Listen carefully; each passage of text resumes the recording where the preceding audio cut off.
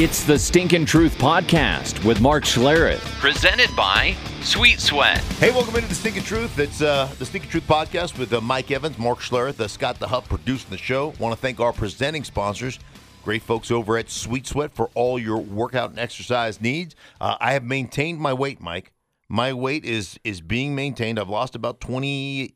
I fluctuate between 20 and 25 pounds down. Probably more like 20 pounds down right now because this week hasn't been as tight, if you will, as my past weeks. But still working out using the Sweet Sweat bands, taking them with me on the road and all the exercise supplements. For more information, check them out at sweetsweat.com. And then the great folks over at Superbook for America's Best Bet, Jay Kornegay, going to join us a little bit later to go over our moneymaker picks. Mike, I'm still kicking your ass, but you are closing the gap. I'll give that to you. You are closing. No, I'm not. Oh, Stop yeah. trying to be nice to me. Oh, okay. I suck. Yeah. All right? You're right. I need to bathe in my suckness. I feel like you're closing the gap because No, I'm I've not. been bad, but you've just been just as bad as me. Exactly. So the gap has not actually closed. Yeah. It's still fairly wide. Don't try to pat me on the head and give me, faint praise. Please. Okay. I suck.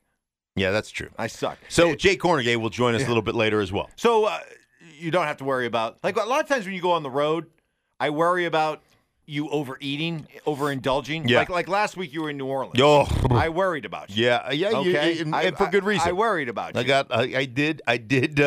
I did indulge in Right. some of the New Orleans fare. But this week you're going to be in Cleveland. Yeah, that's a good How point. can you get in trouble in Cleveland? Well, yeah, like Cleveland feels like a one of them juicy burgers to me, like just a burger wrapped in cheese, melted cheese, like just Velveeta just squirts out when you bite into it. Can't go wrong with that, actually. No, and fries and all that, all the condiments, Yeah. ketchup, mayonnaise, Yeah. the whole 9 yards. Dog pound type food. Oh yeah, exactly. People in the dog pound are fat, aren't they? Did you play? You played in the dog pound, right? The old Oh dog yeah, pound? yeah. The Mistake by the Lake. Yeah, Yeah? I played in the old What was that like? municipal stadium. What was that like? The old municipal stadium was crazy because you'd walk out of the dugouts, Yeah. But the locker room was tiny because it wasn't, when it was built, it was so old. So there were all kinds of exposed, like, pipes and stuff. And literally, you'd hit your head if you didn't duck down in certain areas. And the first time I ever went to the Mistake by the Lake, it was during the preseason. So we didn't have, enough room, for, at that time, 80 guys or whatever you had in camp, right? And so I'm walking around now. I'm a starter. I'm starting for the Washington. Back then it was a different name, but now it's the Washington football team. So I'm a starter, and I take literally 3 laps around the locker room, and I can't find my locker.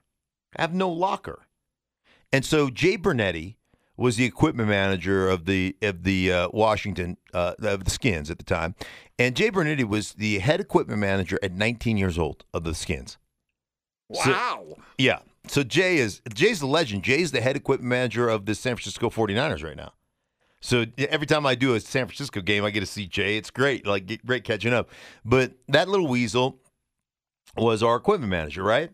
And so I take 3 laps, and finally I'm standing in the middle of the locker room, and I'm literally almost leaning on this 4x4 post.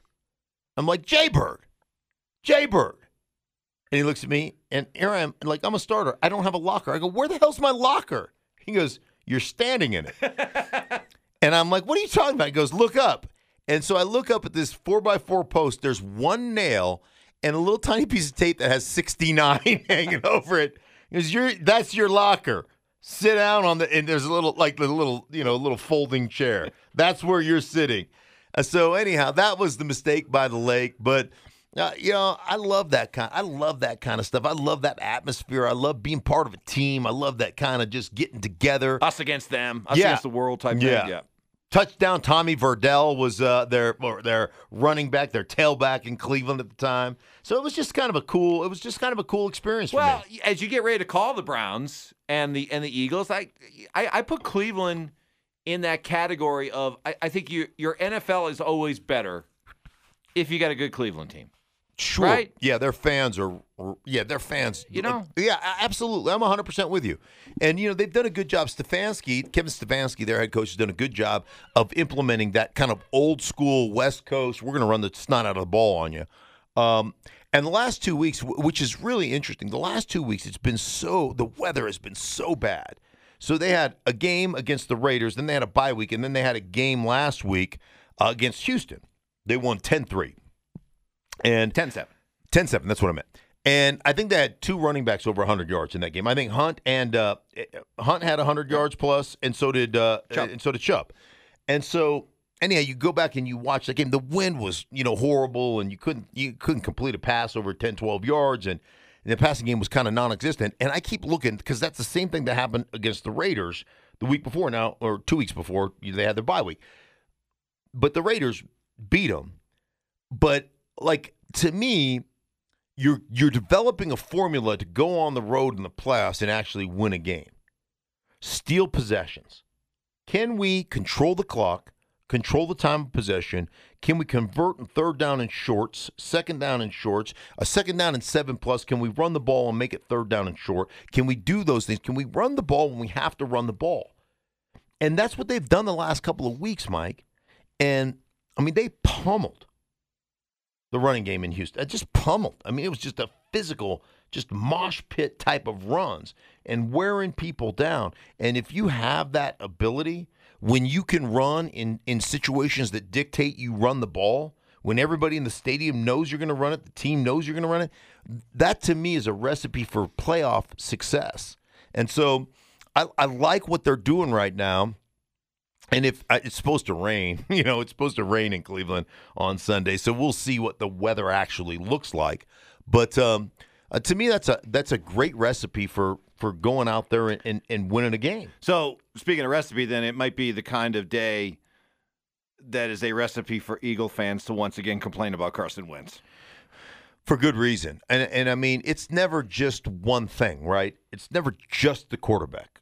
Is the quarterback struggling? Yeah. The quarterback's struggling. But I don't think the play calling is such that it's mitigating some of the quarterback's struggles. You're in shotgun 90% of the time, maybe more than 90% of the time.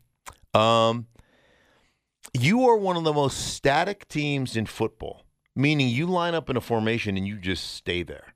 There is no eye candy. There is no getting a defense on their heels. When you motion or you kind of shift, there's 2 different things. You shift and then you can motion, right? You can shift first from one formation to another, then you can motion out of that formation. You know what that makes a defense do, Mike? Redeclare strengths. It makes them communicate. The Eagles line up and they basically stay static, meaning the defense can make a call and they never have to change the call. So there's no lack of communication when you're playing a defense. They're on top of everything you're doing. So that truly doesn't help. And then when you look at their receiving core, I don't know that there's one guy in their receiving core that can really run. There's not one guy, and they can all run, you know what I'm saying, but I'm saying the lift the top of coverage guy, the guy that you're scared to death of, and so you always have to keep a safety over the top. When you watch the tight coverage teams play on them, they're just like, dude, you can't run by me. There's not one of you that can run by me. So when you're playing zone, Mike, and you slough off in zone and the guy tries to run, by you or tries to run a double move, it doesn't scare you. So what's happening is you're eyeballing the quarterback, you're eyeballing the depth of the quarterback, like how far he drops, and you're eyeballing the routes based on the depth. So you're keying through your receiver to your quarterback, and you're just jumping the snot out of routes. And so, because you're not threatened and nobody can run by you, you can play a much tighter form of coverage than you could if you still had, Deshaun Jackson. So, that's happening to them. And ultimately, you look at, last week, for instance, Miles Sanders had over 100, I think he averaged over almost 6 yards a carry, Mike. And you know how many carries he got? 15. So you're doing nothing to mitigate your quarterback's issues. He's you run a lot of intermediate routes. There's not a lot of short routes involved. There's not a lot of quick answers for your quarterback. And when your quarterback does have a quick answer, he doesn't take it because he wants to push the ball down the football field. And, I watched him. One time I'm watching film, I go, I don't care how many times you pat that thing, it's not going to burp. It is not a baby. Like, get the damn ball out of your hands, Carson Wentz. So there's a lot of issues on the offensive side of the ball, and I honestly don't think that Doug Peterson is really helping them from a play calling standpoint of looking at their issues honestly and getting them into better stuff to actually kind of help them along the way. All right, so you got that game. I'll probably be watching. I'll try to catch some of your game. Mm-hmm. Very interested to watch Chiefs Raiders. Yes, because there's just it's not Ravens Steelers by any means, but I get the sense that there's something building here between the Chiefs and Raiders. It's always been a great rivalry. You take the Raiders winning at Arrowhead and then doing the bus lap, and the Chiefs coming out this week and not hiding the fact that they didn't really like that. Chiefs have had 2 weeks to prepare. Why do I feel this is going to be just a ass whooping by the Chiefs? Yeah, probably because of them giving up 40 and losing to the Raiders in their game at Arrowhead. But I will tell you this. You like the Raiders, though. I do. I like the Raiders' physicality. I like the way they control the ball. So I did a deep dive. We did this summer here at the radio station here in Colorado because we want to say, how do you beat the Chiefs, right? So we did a deep dive into their two seasons, their total of 8 losses. And what I came away with in that is, everybody talks about, from general managers to coaches, like we've got to be able to score with the Chiefs. And I think that's bullshit. Really? Yeah, I think it's total bullshit. Because I think out of the 8 losses coming into this year, there was only one. Like 7 of them, the team that beat him scored 29 or more points. Correct. And I still think it's bullshit. Okay. All right. So do you have to score? You're damn right you got to score. But if you think you're getting a track meet with Chiefs, you're going to get your ass kicked. Every one of those games, Mike, there was only one tight game. It was the Indianapolis game that was like 19-13 or something. Yep. Every one of those games, the team that won possessed the crap out of the ball, almost 40-20 in time of possession. Now, they still gave up a shit ton of points. Why? Because the Chiefs can just score. They can score in 1 minute and 10 seconds. So the real issue here is, can you possess the ball? Some teams ran it down their throat. Some teams possess it like the Chargers with Phillip Rivers, had 29 first downs, I believe, if I remember correctly, and it was all through the short passing game. But the bottom line is you've got to keep the clock moving. You've got to steal possessions. So ultimately, the Chiefs are going to score, and every time you get into the red zone, you're going to have to score touchdowns. And you're going to have to score a lot of points, but it's not a track meet. See, that's where everybody gets confused. Everybody talks about, we've got to have the offensive weaponry to get in a track meet with the Chiefs. You'll get your ass kicked if you try to get in a track meet with the Chiefs. You've got to keep them down to, the normal game has 8 possessions. You got to get it down, or 12 possessions, excuse me. You got to get it down to 8 possessions. And then you got to hope you stop them on 2 or 3 of them, right? Because they're going to score those points, Mike. And it's funny, I had this conversation with Kyle Shanahan last week. And it was one of the most interesting conversations I've ever had because he goes, as an offensive coordinator, he goes, I wanted to score on every play. I wanted to design an offense to score on every play. Like, I wanted to get in a track meet. It was the head coach's responsibility to call the game the way he called the game. Like, my call is like, hey, man, I'm going to score on every play. And then if the head coach came and said, hey, sit down, buckwheat, Cub Scout, we got to slow this thing down, right? Then I would listen, but I'm trying to score on every play. As a head coach, I got to call plays to win games.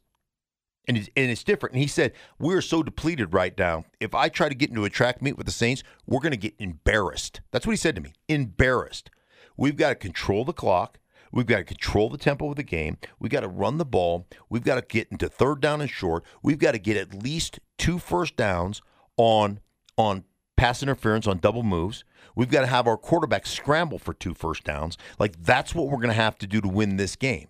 Now, they executed to perfection and were winning in that game 10-0. And then a couple of muffed punts. They had 2 muffed punts. They gave 2 short fields. They turned the ball over a couple of times in special teams, 3 short fields. And in those 3 short fields, they gave up 3 touchdowns. And so the point being is the Raiders have the formula when it comes to controlling the clock and just pounding you in the run game to really operate that way and steal some possessions. So that's why, I wouldn't be surprised at all, Mike, if it turns out to be just a runaway for the Chiefs.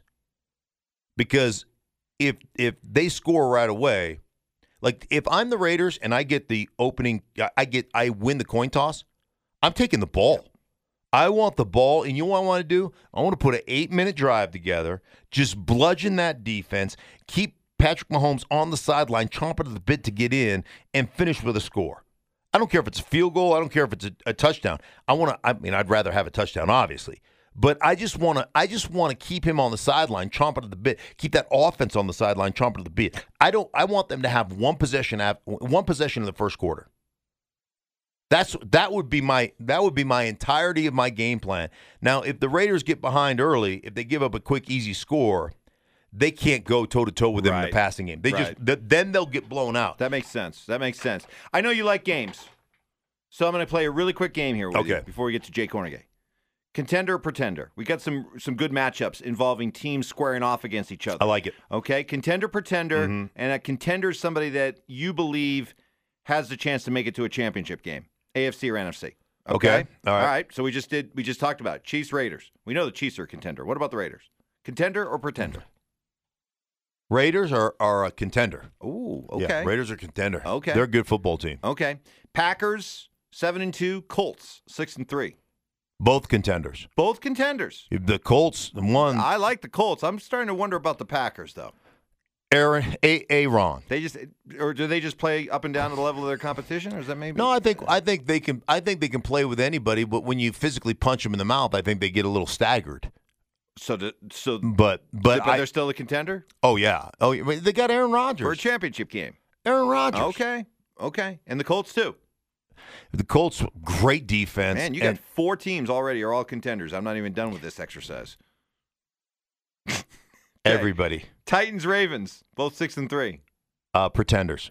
Both of them. Both of them. Ooh, okay. I think the Titans. I think the Titans have issues both defensively and offensively. I think their passing game is average. They've shown holes in the defensive side of the ball, and then I think the Ravens, until their quarterback proves that he can play against zone coverage and convert 3rd down and 7+ in those situations, I don't buy the Ravens. All right, finally the Monday night game: Rams and Bucks. Rams 6-3, Tampa Bay 7-3.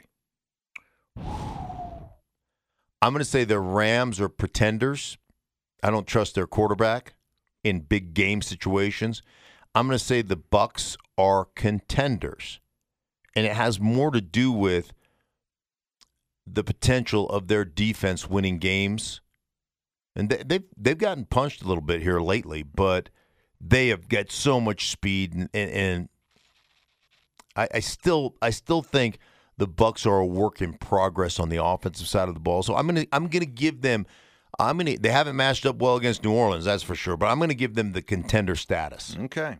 Wow. Mostly because I love Tom Brady. Well, I know that. And the biggest surprise of this little game, that you have the Raiders as a contender. Apparently, Raider Nation, all of your squabbling with Mark on Twitter is starting to pay off because you're chipping away at him. Chip. No, they're not chipping away.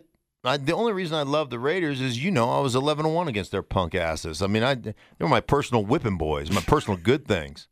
I said, come on over here and rub Papa Bear's shoulders. Well, speaking of being a whipping boy, that's how I feel right now when it comes to our picks. No, that's right. And you know who's joining us? As promised, Jay Kornegay from Superbook, America's Best Bet, joining us right now to break down our picks. And Jay, I tell you what, we've been it's been a tough couple of weeks for both Mike and I, more Mike than me, but it has not looked pretty here of late. Hey, it's just that type of year. The NFL is always tough, but man, I tell you, this year is extremely tough as these teams are just, they have different personalities. You never know week to week. So having a winning record right now, Mark, is actually pretty impressive because it's been very, very tough. Jay, I'm always curious. I've been in plenty of sports books on an NFL Sunday, but I've never quite experienced that one moment. And I'm curious, what is it like in a sports book when Nick Chubb decides to run out of bounds, or when the Cardinals get the Hail Mary, but then don't kick the extra point? What's the environment like when those moments occur? Oh, well, all the money is on the line, so you can imagine everybody on the edge of their seats. And as Chubb was going down the sideline, you can imagine all the cheers, right? Because, yes, most people were on the Browns. And then when he steps out, it was a state of shock. I mean, it was so funny because the few that had the other side started cheering and laughing at the others. And it wasn't – it took a minute or so before the Browns supporters realized they didn't, cover. And so, therefore, it was just a state of shock while the other side was laughing. The other one was in shock. So, and then the extra point thing. And I could tell because I remember you saw Murray on the sideline, and as soon as he goes, I go, they're not going to kick this. They're going to kneel it down. I guarantee it. And as soon as they showed him on the sideline heading back to the field, I go, yep, that's what they're going to do. And most people didn't realize that until they took the overhead shot of the formation, which was the victory formation at that time. And the gasp that we heard was just unbelievable. One of the loudest that we've heard all season long.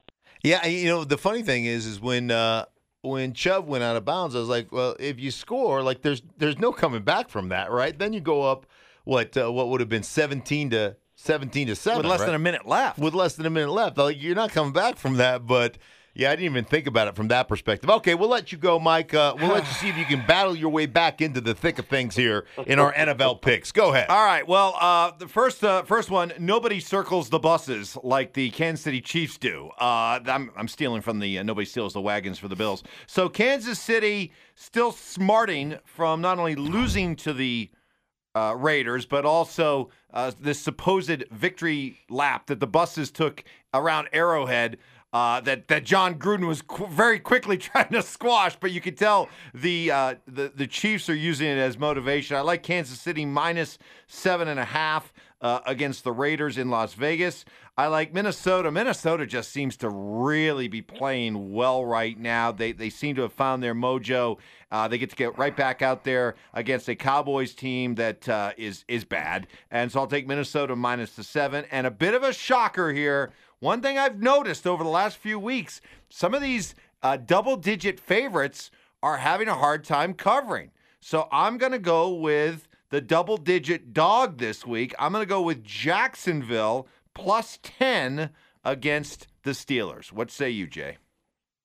Well, I understand about that Chiefs-Raiders game because the Chiefs are certainly playing up that tour by the buses of the Raiders after their win. And I heard a lot about that, especially out here in Las Vegas Raider country now. I mean, a lot of people are trying to downplay it, but the Chiefs are certainly playing it up. The big news is this game's off the board right now because the Raiders have 7 defensive players, and I think most of them, if not all of them, are defensive starters that are in quarantine. They do believe that they're going to be back for this game. I think they'll probably be reinstated on Saturday as long as they're negative. But, going the whole week without practice is, it's going to hurt you a little bit. So I understand between that and the revenge factor, I agree with you. I like the Chiefs minus 7.5. As far as the Cowboys, what's funny about that is you look at that game and the Cowboys can still win the division, and that's just a sad thought. They get Dalton back there. That's going to help them. This game actually opened 10. It's down to 7 now. But the Vikings have been playing very well. I mean, when they got Cook back, I think they've won 3 in a row. They're just a different team with that rushing game. However, the Cowboys with Dalton back there, they're still somewhat competitive.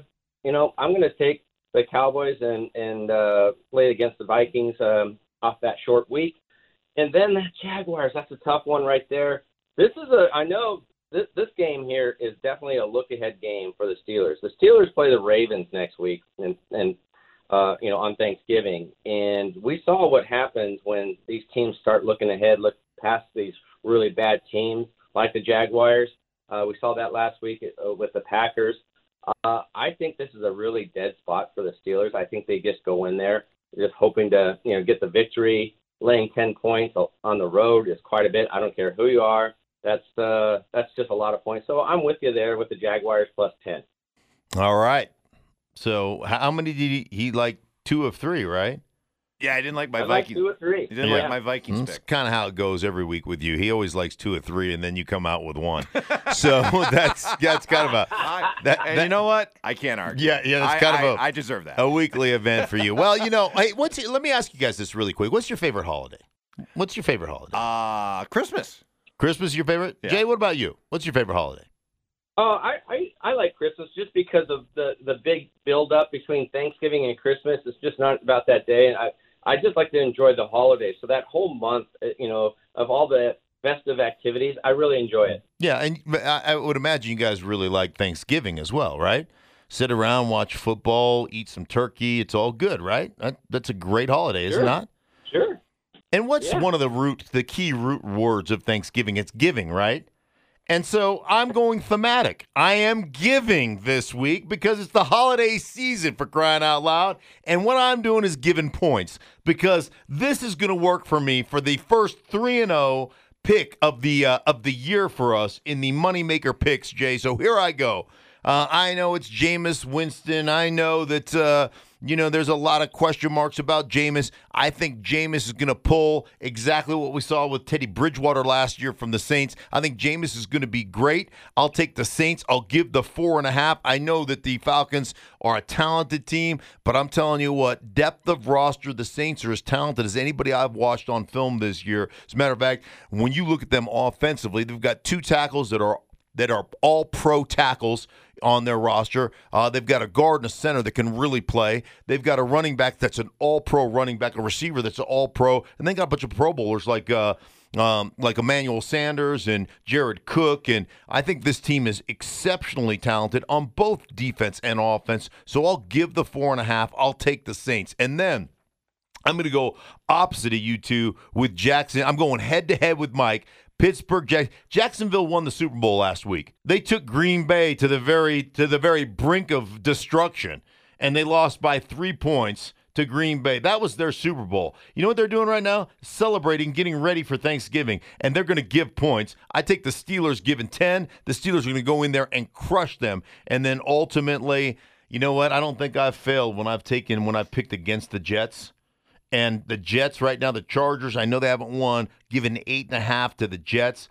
Guess what, guys? I'm going to go crazy. This is a giving palooza over here. I'm taking the Chargers and giving the 8.5 against the Jets. What say you, Jay? Well, you're right. This is the holiday season, Mark, and part of that is receiving. So we'll take a lot of these points.